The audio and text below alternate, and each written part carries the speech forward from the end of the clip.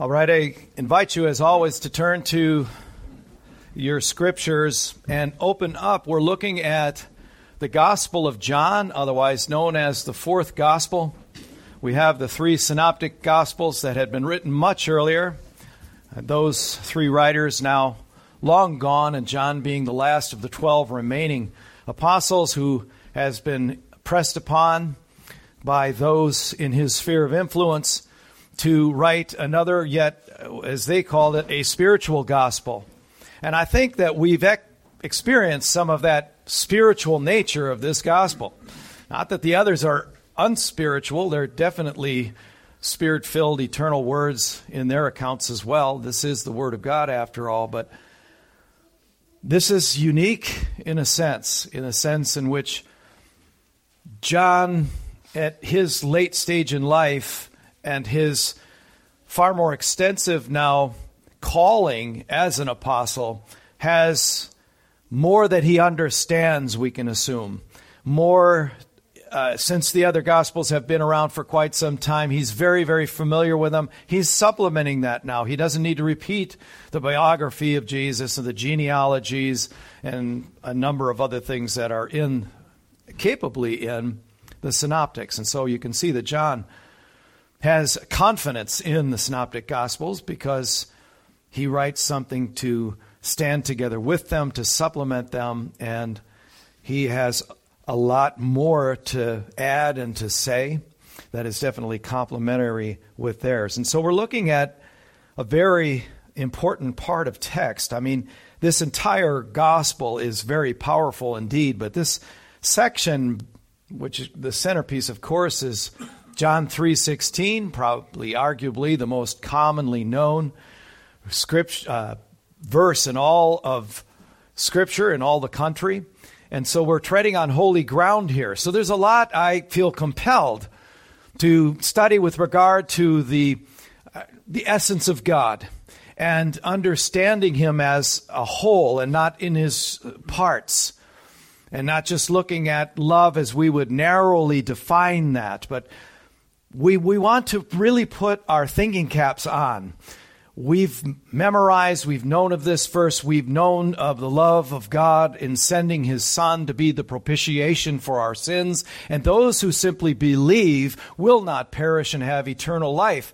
And we've come here to drill down deeper. We want to go deeper. This is only one occasion as we're going through this entire gospel, this entire 21 chapters, to spend on this particular verse and its surrounding context. The context, of course, he's talking to Nicodemus, who's a ruler of the Jews, as the text says. He's a Pharisee. He's a member of the Sanhedrin. He's very, very bright. He's on the level, if he's not even officially a scribe, he's very much a scribe in terms of his understanding of the law of God. And so he knows the Mosaic law very well and very fastidiously has committed himself to a life of following the Mosaic law. So he knows the law, and perhaps this is why providentially God has allowed this particular story to end up and show up in His eternal record as inspired in the eternal Word of God, because you can't find somebody in a human sense who knows the Scriptures better, perhaps, than Nicodemus. And yet he completely misunderstands and has missed the Messiah and has missed what God's intention was, even with the Mosaic law. He's missing God. He's defining Him very narrowly in a very dry, wooden fashion that men will do apart from the true living dynamic of the living Christ in more of a relational form than instead of a repeated agenda, some kind of set of laws and system of ethics that we're to live by and do our best at. No, we know we fail. And Paul understood that's why in his conversion experience that God gave us the law of Moses. It's one of the greatest dispensations of His grace to show us that it is quite literally impossible for us to keep. I think that's the intrigue at this point that sends Nicodemus on. To go at night, we don't know if it's because he doesn't want to be seen or if it's less crowded around Jesus. We talked about all of that, but there he is. And so we notice that it's now turned from a dialogue, sort of an interrogative of, how can a man be born again? You must be born from above, is what Jesus is saying. Don't marvel, Nicodemus, that I'm saying you must be born from above. You should understand that your heart is a stone. Being very familiar, of course, with the prophet Ezekiel in Ezekiel 36, 26, and 27, that I, who's speaking there? You can speak. God. God, am taking out that heart of stone, and what am I doing? Putting in a beating heart, a heart of flesh. I need to make you alive. You can't do that yourself. Can you do open heart surgery on yourself? No. And you had nothing to do with your physical birth. You have nothing to do with your spiritual birth. It has to be born from above. Well, where does that come from and who does it? It's the Spirit. He's like the wind. We don't know from whence it comes or where it goes. In other words, this is another way of saying it's the prerogative of whom? Of God. This is God's prerogative. He's come down. He's sent his Son to recapture something that belongs to him, Nicodemus. And that's up to him. So now Nicodemus is finally silent, and Jesus continues now into his teaching mode. It's become didactic. He's trying to elaborate further still for Nicodemus. And Nicodemus, we can assume, is dumbstruck. I have no idea what you're talking about, but there's something fascinating about this. Something's grabbing me, and I don't know what it is. Indeed, and we think that there was a point at which he was, in fact, saved, because he defends, in chapter 7 of John, defends Jesus having the right. Doesn't our law say that a man should give a defense before we judge him? So why is he doing that? See, God's doing something there with Nicodemus, isn't he? So we're looking at this particular portion, for God so loved the world, in 4 parts. We got through the first 2 parts. The source of all love is who? I gave it away by saying who. Right. So it's God. For God. We started there with the verse. We're breaking down verse 16. For God. We stopped there to say that if he hadn't loved us, what?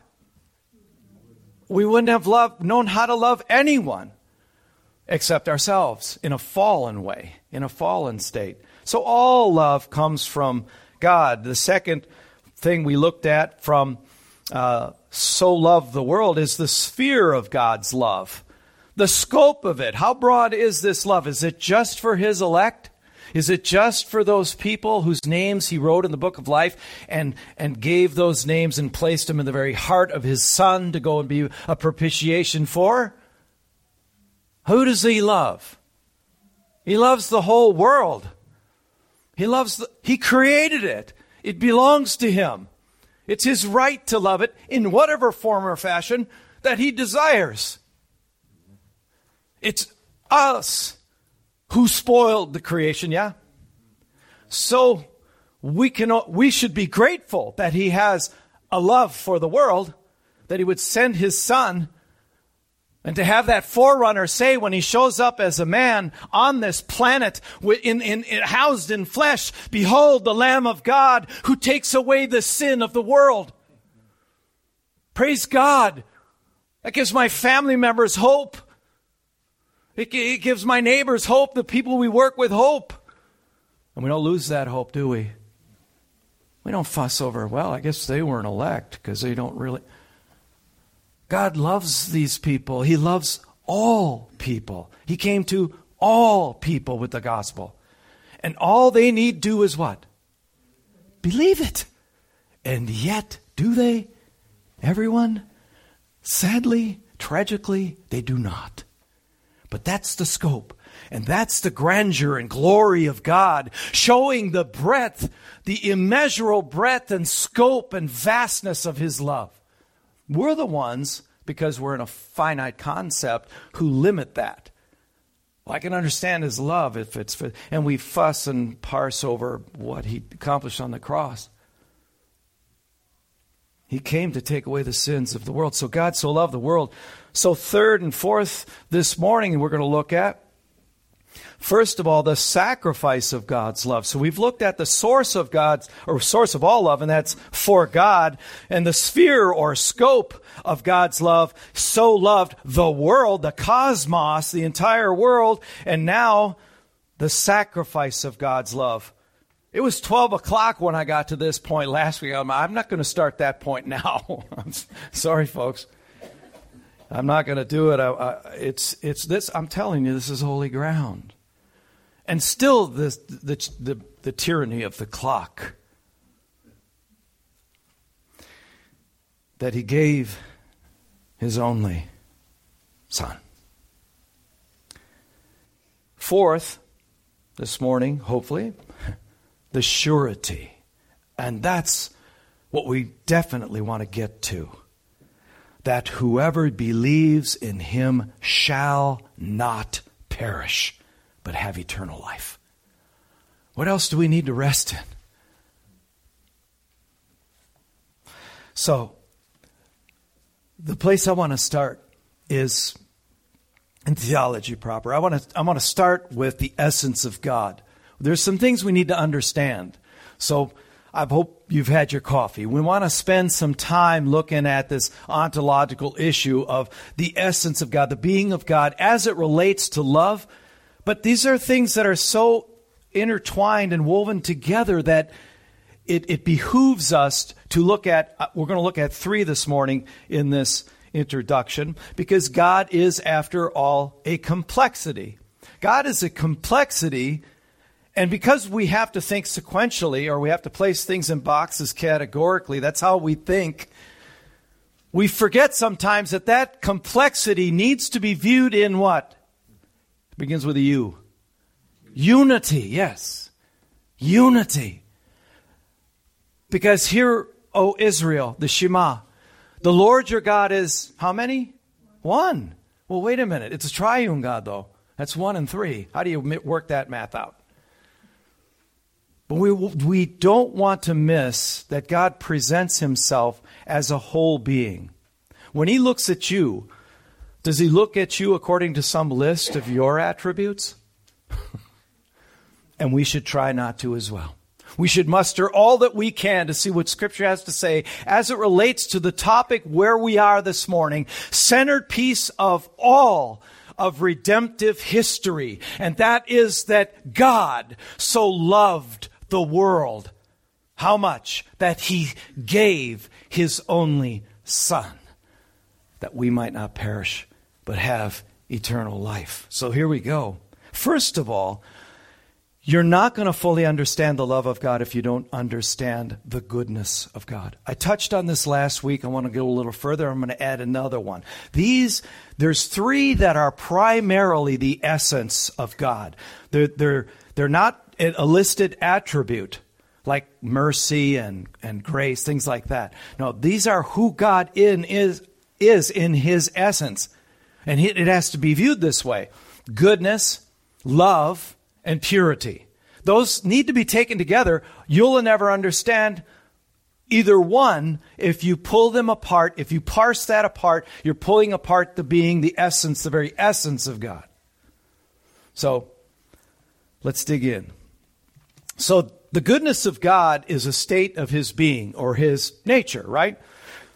But it's a state of being that produces, and I mentioned this word last week, benevolence.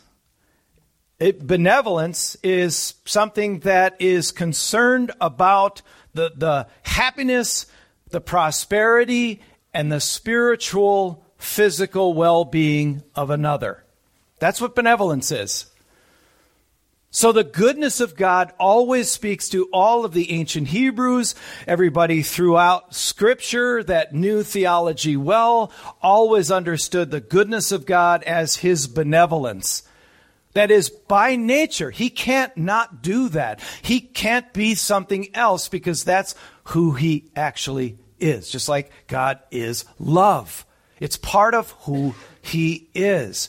So this benevolence idea that he is most desiring the happiness and the spiritual and physical well-being of another person or of people and their prosperity as well. So that's when you're being benevolent, that's what that looks like. It's absolutely outside of yourself toward others.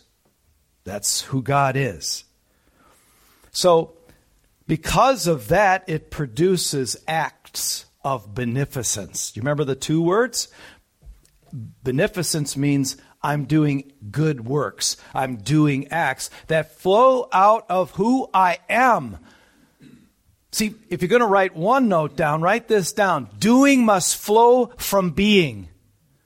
Not because it's perfunctory, Nicodemus. Not because the law of Moses states it. I don't go to church because I need to check that box. I don't have my devotional because I need to check that box. I go because I want to meet with Jesus Christ. I want to know him. I want to draw as close as I can to him. I want to walk with him. I like what John Frame has an excellent tome on the doctrine of God. And here's what he says about goodness. What is God's goodness? Is it something in him? It would be more accurate, I think, to say that the divine goodness, though it sounds like an abstract property, is really just a way of referring to everything that God is. Everything that God is. So it's really hard not to start making lists, isn't it? It's like, no, he's all goodness. He's all love. He's all purity. All at the same time, those things are inextricably woven together, and we err when we start listing or thinking things in separate form. He goes on here. Though it sounds like an abstract property, it's really just a way of referring to everything that God is. For everything God does is good, and everything he is good. All his attributes are good. All his decrees are good. That's how you can embrace Romans 8:28 that you memorized. Everything means what? Everything. Not just the stuff that we've deemed good. And that, what just happened to me, what just was inflicted on me, wrongly spoken of me, that's bad. He hasn't given us license to make those calls because he is goodness. So if he's ordained something, it's good.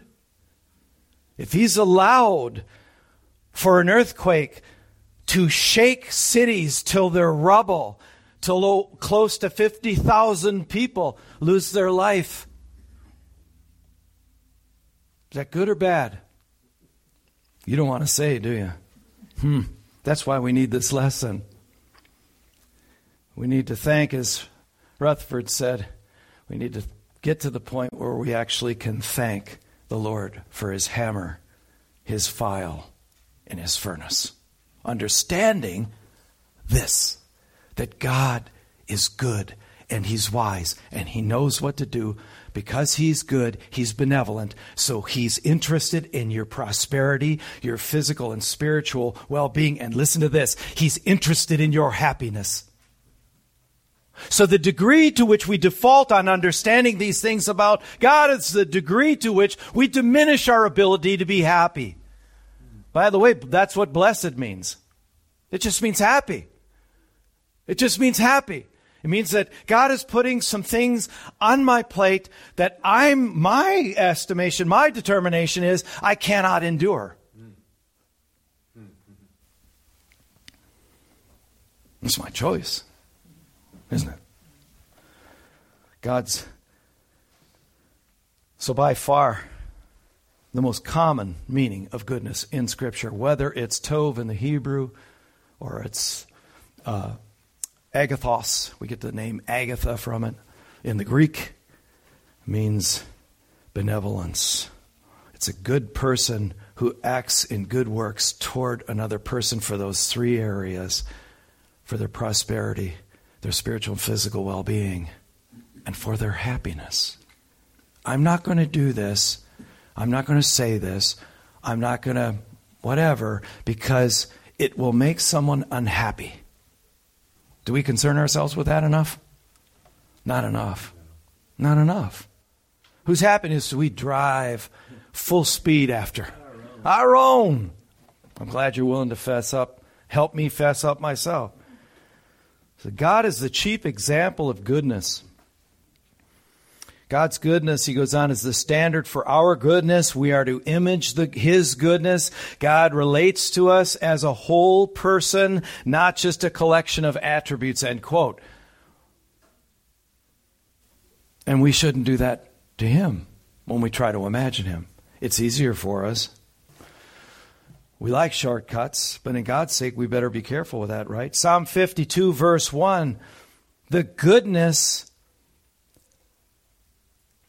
And in the NAS, it says, the steadfast love of God endures forever.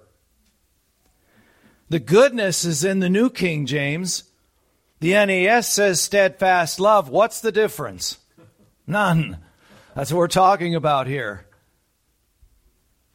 A lot of things start coming together to form who your God is. And we shouldn't pull them apart. Goodness or steadfast love, of course, in the Hebrew is hesed.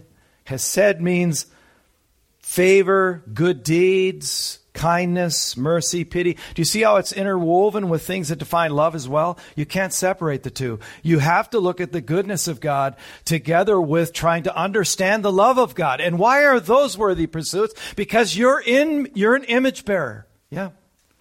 You bear his image. If you want to know how to love another person the way Jesus wants you to love them, then understand how he does it. A new command I give you, he said in John 13, that you will love one another. Here's the qualifier.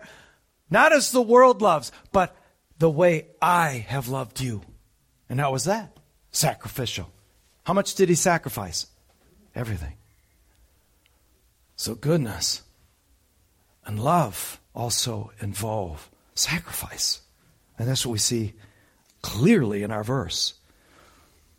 So as creatures, particularly fallen ones, as I said, we aren't at liberty neither to define nor declare what's good and what's not, what's love and what isn't. You're not loving me right now. Really. How have we defined that? He did something bad. Really. So that was outside the purview of God being able to use at all. As a matter of fact, God's got to wait now till that bad act. I mean, what was Joseph's assessment? The end of the story, the last chapter in Genesis, verse 20 of chapter 50. You meant this, speaking to his brother. Were his brothers mean to him? See, that's the opposite of good. It's evil. It's evil. It's not just bad.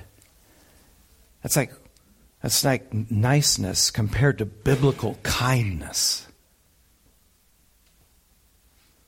We want to redefine these so we can be in lockstep with the culture. Because that's how the culture's been shaping us, after all. We come in here, folks, to get away from that, to see what God has to say, to let God self-declare himself and tell us by way of revelation, please, O Lord, show us what goodness really is, because it's nothing but counterfeits all around us. What is love?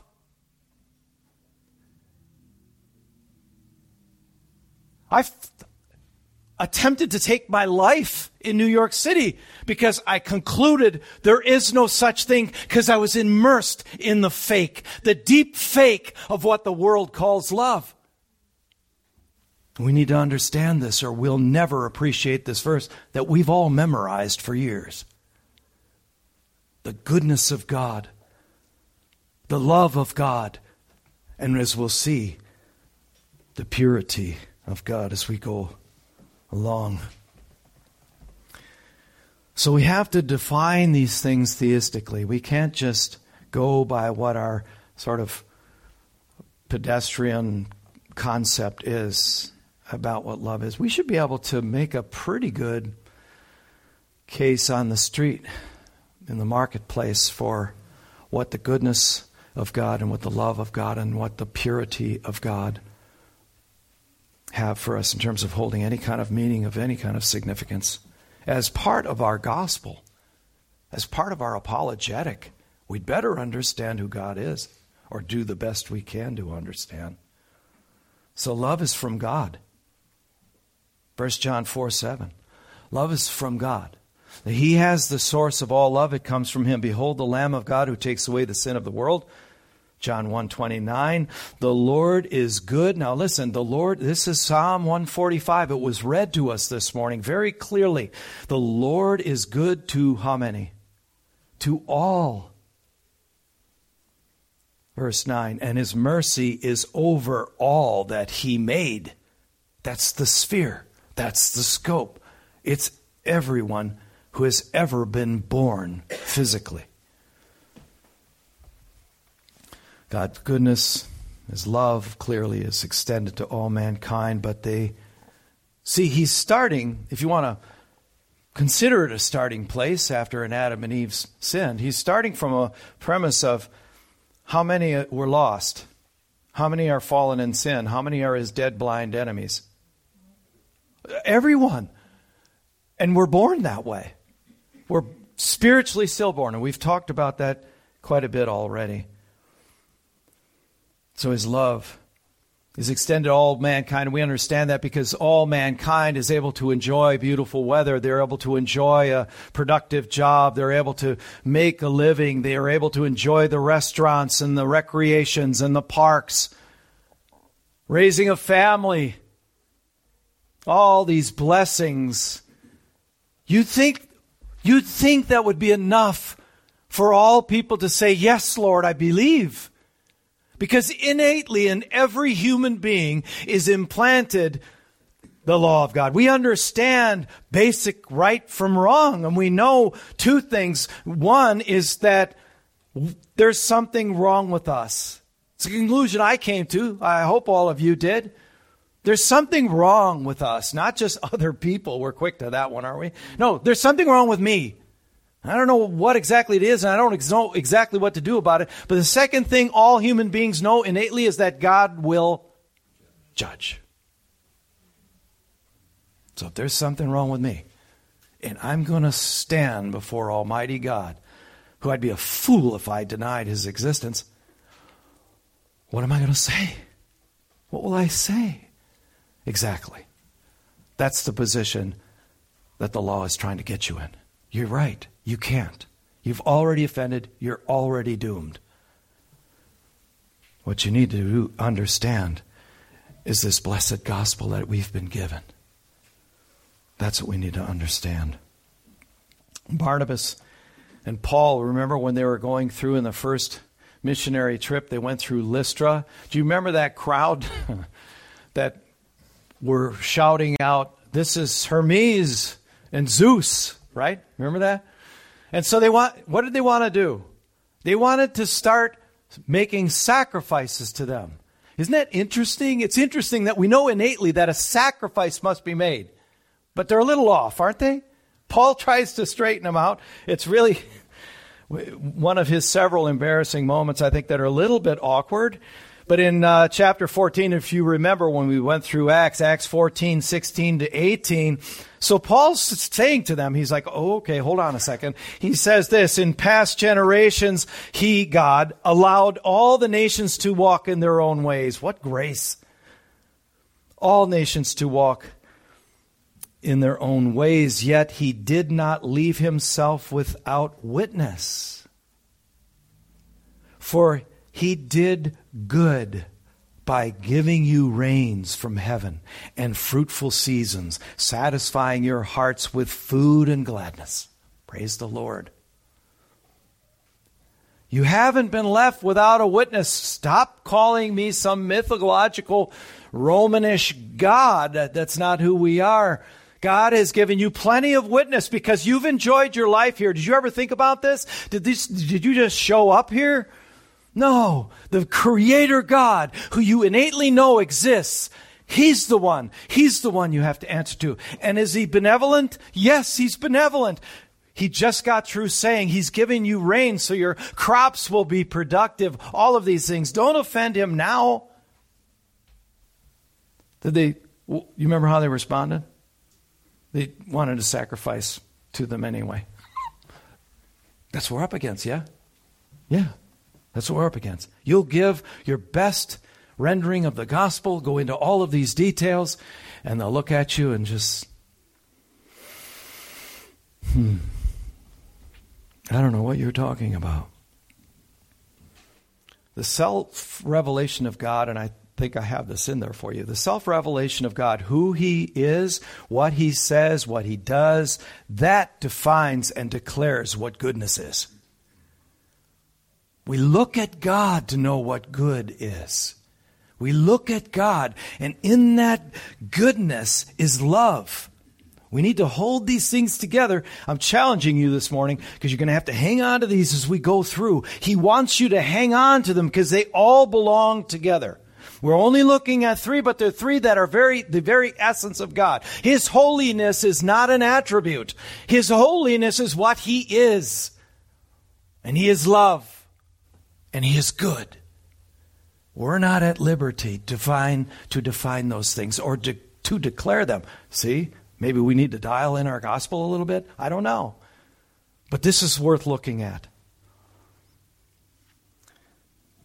Stephen Charnock, I was mentioning John Frame last week, and I mentioned him just a little while ago. The other massive book, if you're a reader, that would be good to have, is Stephen Charnock. Now, he was a Puritan. He was in the 1600s. He was actually a colleague of Thomas Watson's for about 5 years. And he wrote The Existence and Attributes of God. 525 pages long. 145 pages of it are on that one topic of His goodness. But if you want to know these things, and you get like a 0.5% of what's out there in these things to study.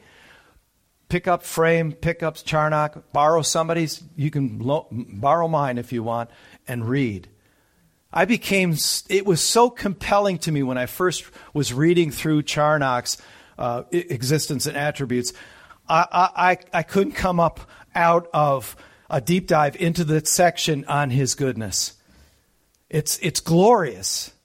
It's glorious. You don't have enough time to really go. But here's what Charnock said. This should give you just a little taste. Goodness is a title only due and properly belonging to the supreme being.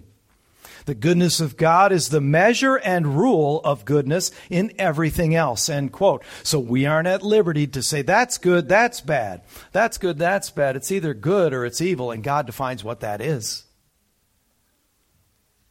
It's good. And yes, what they did to you, Joseph, was rankly evil. It was terrible. Judah wanted to kill you. Reuben probably feels good about himself for saying, no, let's make some money and sell him off in slavery. But that evil that you did, that was part of God's goodness. He used it to save entire nations from starvation during the drought. See, He gets it. He gets it. And so our perspective becomes so shrunk and shriveled up and pathetic. This goodness of God, this love of God, His purity, His holiness is massive. It's massive. It has no parameters. It's got no limitations, no borders to it. Psalm 52 verse 9, I will wait for your name. Whenever it says the name of God, I'll wait for your name. It means the entirety of who God is. All that comprises the Godhead, I'm going to wait for Him. Why? Because it is good. Now, we've been so watered down in our understanding of that word, we've lost the impact of that verse, haven't we? We really have. Let's let Him define what that is, since it's part of the supreme being, as Charnock said. It's part of His essence. It's who He is. Love, then, we had said goodness is a state of His being or His nature, His essence, but love is as well. Love is a state of being or nature. Now we're getting into the outworking of things. Hopefully, if that was a little too abstract for you, hang on to it. hang on to it, look into it further, but you have to take that with you as you go into looking at the love of God, which is also his essence. Because here's just a couple of things. This nature, being his nature, it generates at least two things that we need to talk about for a minute, and that is affection and attention. Okay? Affection and attraction. All right? So, in other words, you have out of that attraction, if you love something or someone, you want to be near it. You have a desire for nearness. That was something 2 years ago that I was fascinated on that one concept, the nearness of God, the closeness. Where does that come from? It comes from his love. He has an affection there. This affection that he has that creates this attraction to the object of his love. What happened when we sinned? How far apart? Well, read Isaiah 59, verse 2. For your sin has done what? Separated you from God. Immediately. Whew. He wants that back. It's a reclamation project. You belong to me. We've talked about that most intimate, powerful, personal word that we belong to him. We lost it ourselves. He's coming to gain it. He wants it back. So Psalm 73 verse 28 says, as for me, the psalmist writes, the nearness of God is my good. You see how the two go together? I don't want to be near what you've appointed me to go through. Then you're walking away from me. I've given you no way out but up. Why? Because then you'll draw close to me. You'll need me. You didn't before. Not as much as I need you or want you to need me. Better stated. You wouldn't come.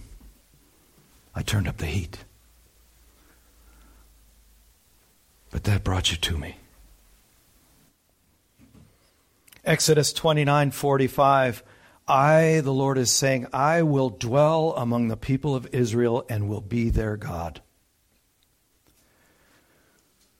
Revelation 21 verse 3, and I heard a loud voice from the throne saying, behold, the dwelling place of God is what? With man. There's a reason he created us in his image and likeness. You know what struck me in the study is, wait a second, there's a whole lot of this that the angels don't get. There's one creation of God, and angels are created beings, right? There's one creation of God that bears his image and likeness, and those within the Godhead love one another perfectly, yeah? And so he expects to have that with those that bear his image. And when we do that, if that's even possible in Christ, we glorify him. I want that back because I love you. We cheapen love. We water it down. We make it filled with sentimentalities and gook. We need to purge ourselves of that. The nearness of God is my good. This is where God wants to dwell. Behold, the dwelling place of God is with man. He will dwell with them, and they will be his people, and God himself will be with them as their God. Praise the Lord. Amen. Praise God. So, goodness is a state of his being or his nature or his essence. So is love. Part of his being is nature, his essence. And so I mentioned his purity. His purity has to be taken into consideration when you're looking at his goodness and his love. Now watch this. Psalm 101 verse 6, I will look with favor on the faithful in the land, that they may dwell with me. He who walks in the way that is blameless shall minister to me, shall be close to me. Ministered to me with their love. Blameless. Okay, who does that let out?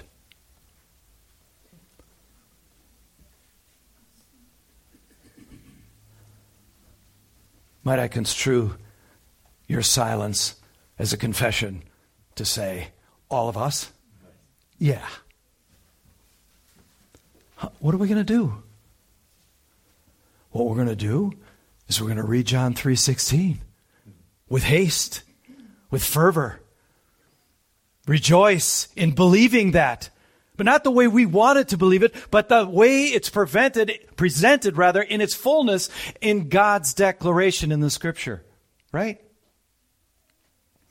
Isaiah 57 verse 15, for thus the one who is high and lifted up, who inhabits eternity, whose name is holy. Holy is all that he is, all pure, all holy. I dwell in the high and holy place, and also with him. Remember, he wants to dwell with us. With who? With him who is of a contrite and lowly spirit, to revive the spirit of the lowly and to revive the heart of the contrite. So that means I've understood my sin, and I'm in a state of brokenness, coming to God, looking to his Son for the propitiation of my sins, for forgiveness. That's who's in his tent. That's who he dwells with. Love, when its object is distant, is love in a state of longing. Love, when its object is near, is love in a state of indulgence. That's what he wants. That distance has been bridged, hasn't it? That gap has shrunk to nothing in Christ. Because no longer does he want the object of his love to be at a distance. And the only way to come near is to, in brokenness, to confess our sins and seek Christ for God's satisfaction. That's the point. So God desires to be near mankind. Therefore, love is always concerned with the purity of its object. If a young man says to a young woman that he's trying to date, I love you, he will be most concerned for the purity of the object of his stated love. Yeah? Is that what all young men are interested in?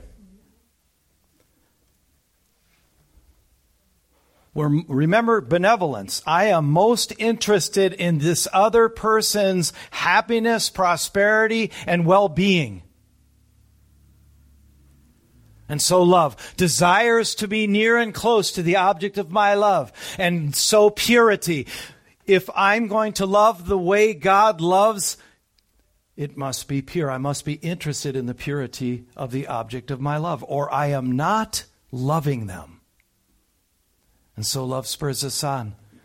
When we see inconsistencies with each other that violate this whole idea, the definition of what love is, because we're concerned about the purity of the other person that we love in Christ.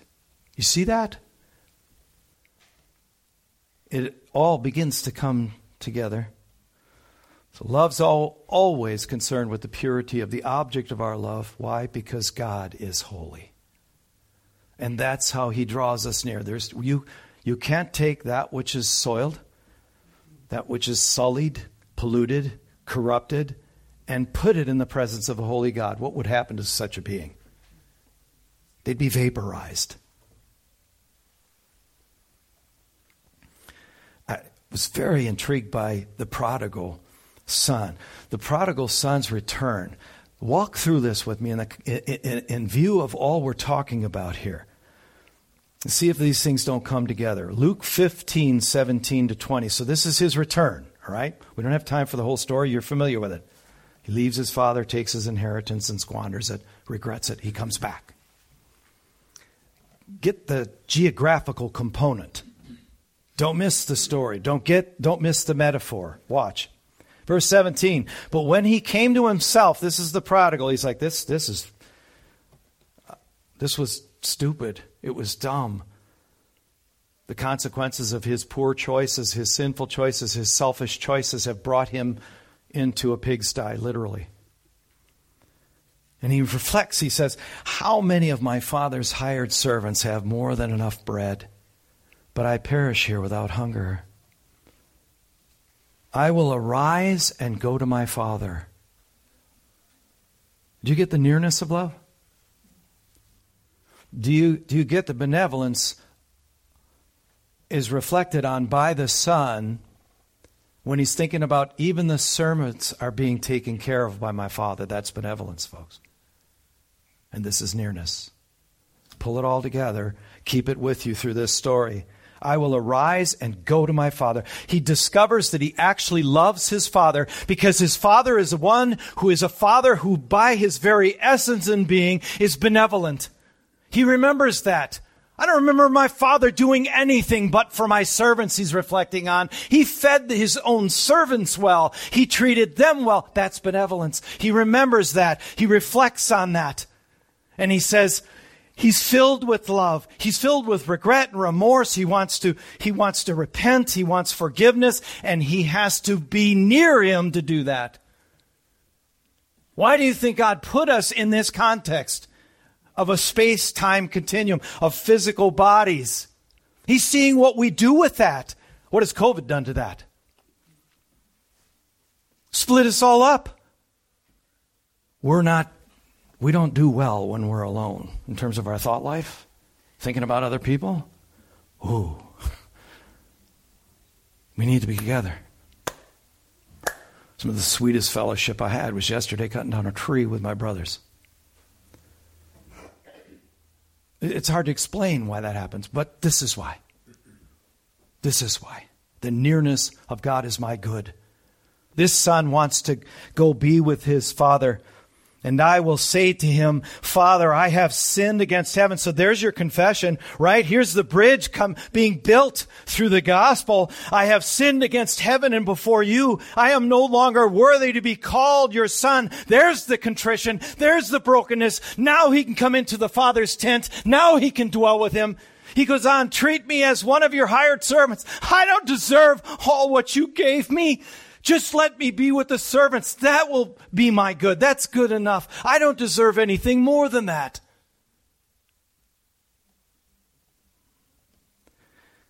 And after recognizing the loving benevolence of his father, he arose and came to his father.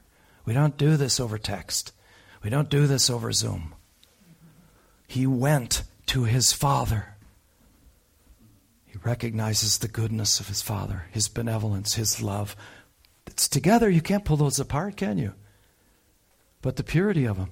No, if you want to do what you want to do, you can't be with me. It's not a judgment because I've got sour grapes.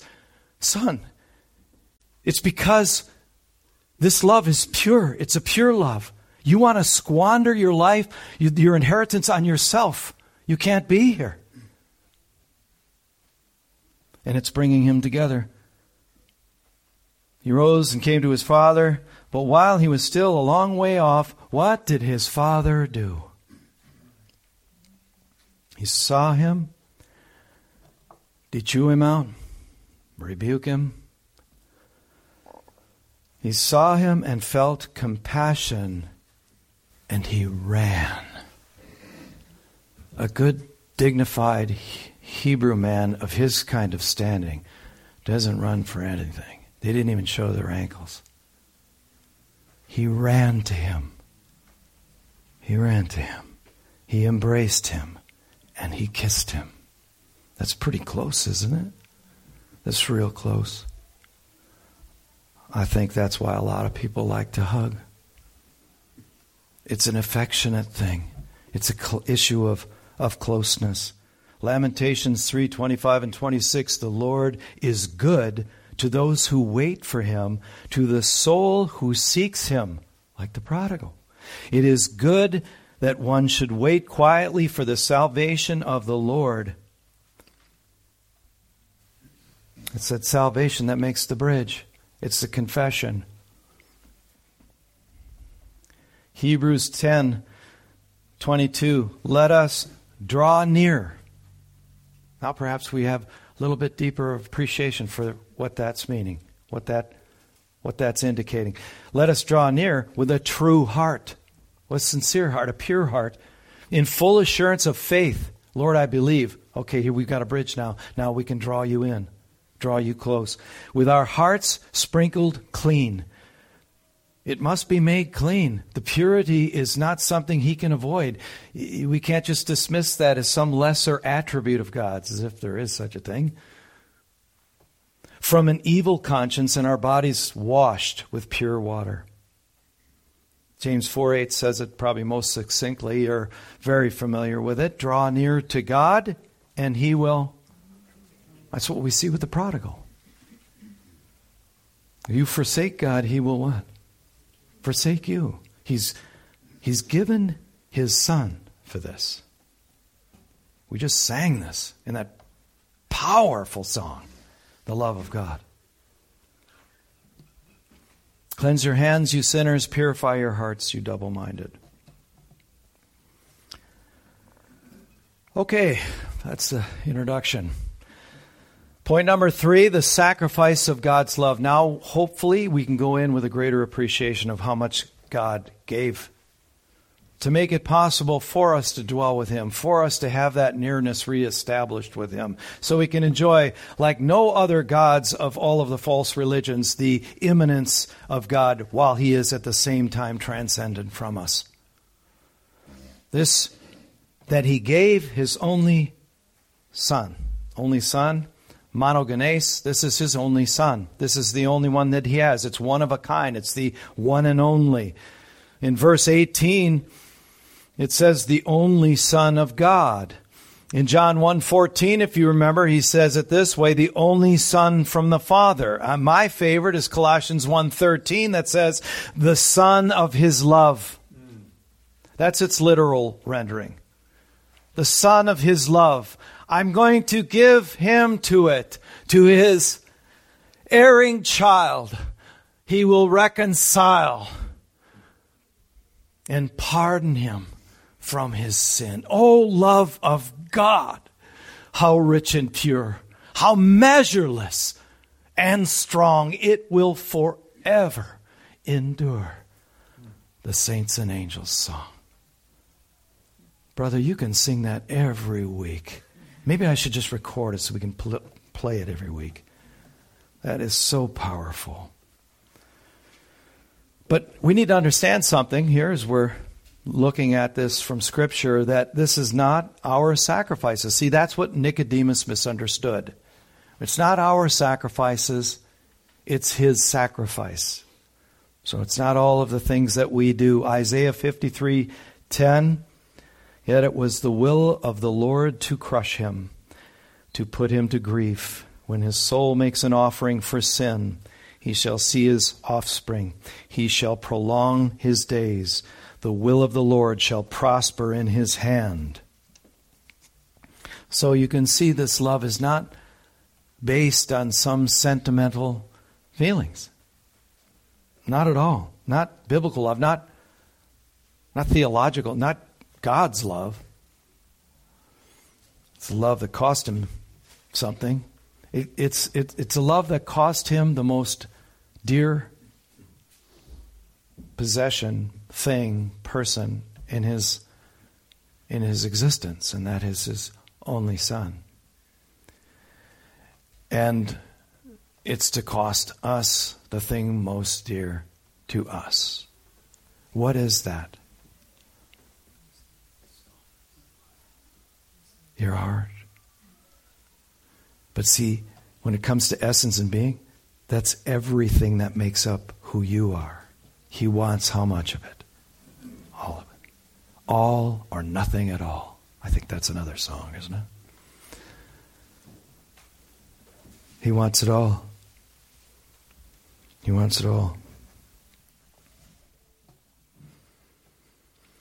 For I desire steadfast love, not sacrifice. Hosea 6:6. This is Old Testament. I desire steadfast love, not sacrifice. What did they do with that verse back then? They knew this verse. and others like it. The knowledge of God rather than burnt offering, because that is an intimate knowledge, an intimate epignosis. That is a close, intimate, powerful knowledge. That's what he wants, not your burnt offerings. So it was out of God's goodness, out of his love, that he provided the world with this one-time sacrifice, which is the thing most dear to him, that is his Son. And the requirement that we believe. But that means we give him the essence of who we are. He takes that and he gives us an entire new nature. Not one that's self-focused, but one that is Godward focused. One that has affections for Jesus Christ. One that wants to continue following him as long as we're on this earth. You will not delight. This is Psalm 51:16. You will not delight in sacrifice. David gets it now, or I would give it. You will not be pleased with burnt offering. Paul says at the Areopagus, God cannot be served by human hands as though he needed anything, since he himself gives to all mankind life and breath and everything. Hebrews 10 verse 1, for since the law has but a shadow of good things to come, instead of the true form of the realities, it can never, by the same sacrifices that are continually offered every year, make perfect those who draw near. The priest isn't going to do it.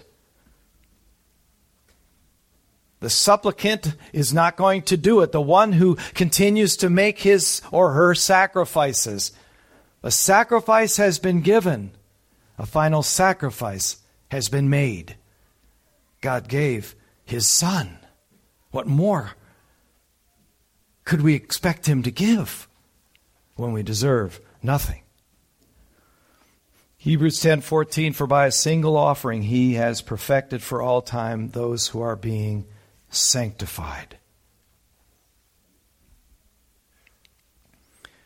4, and finally, the surety of God's love. And we finish with this. All of this is to make us sure.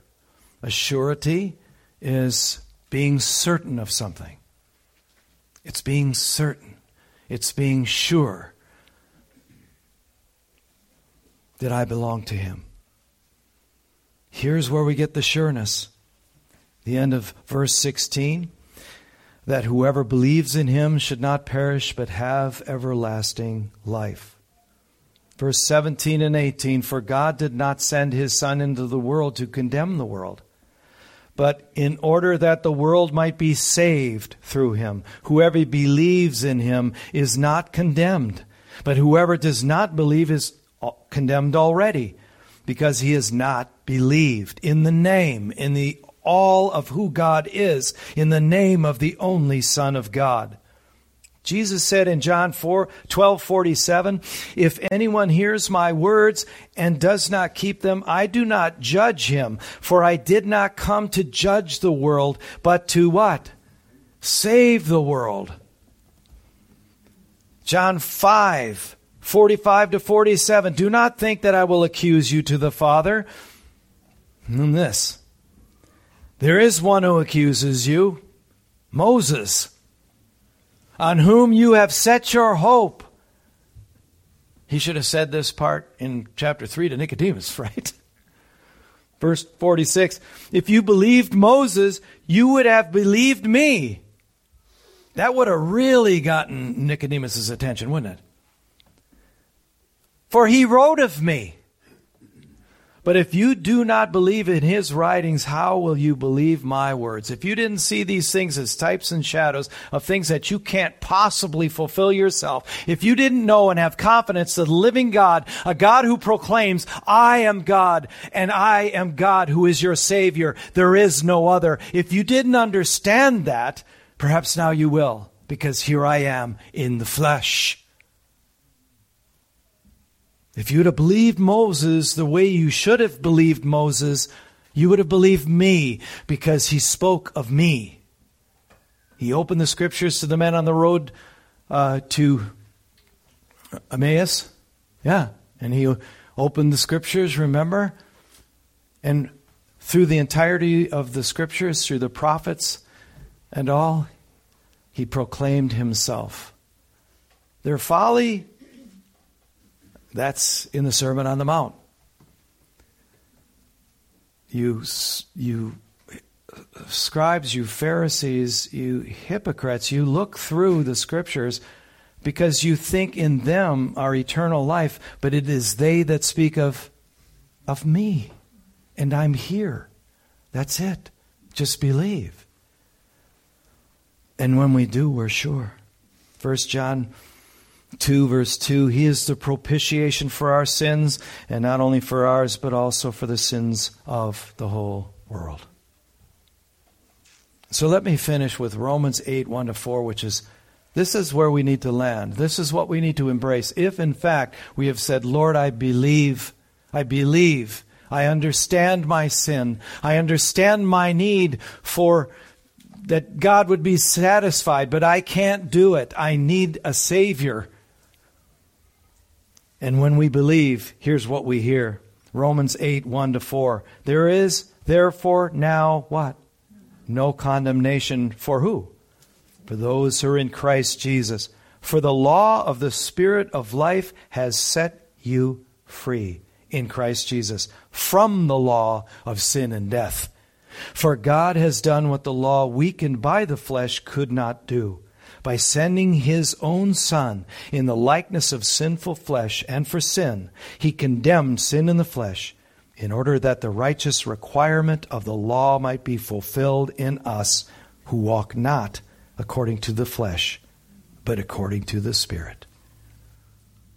In these words, in understanding God's goodness, His love, and purity, understanding, therefore, in a greater depth why we had a need for such a God to be the only one who could save us from our predicament, our eternal destiny hangs in the balance, and all we are compelled to do by Scripture is simply what? Believe. I call upon you to do that.